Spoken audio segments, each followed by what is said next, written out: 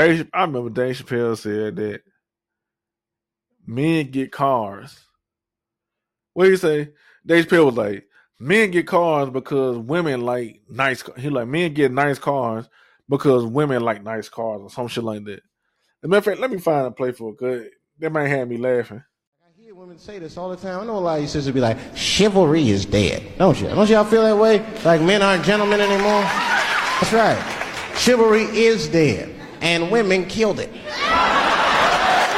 There's a fundamental difference in the way we're going to see things. We're not going to see eye to eye on this issue. We're just not. Our tests in life are different. A woman's test in life is material. A man's test in life is a woman. Now, by test, I mean that those are the things that we desire. Men have nice cars. Not because they like nice cars, because they know women like nice cars. That's how it goes.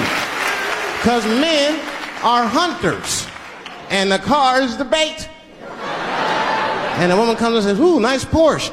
Gotcha, bitch.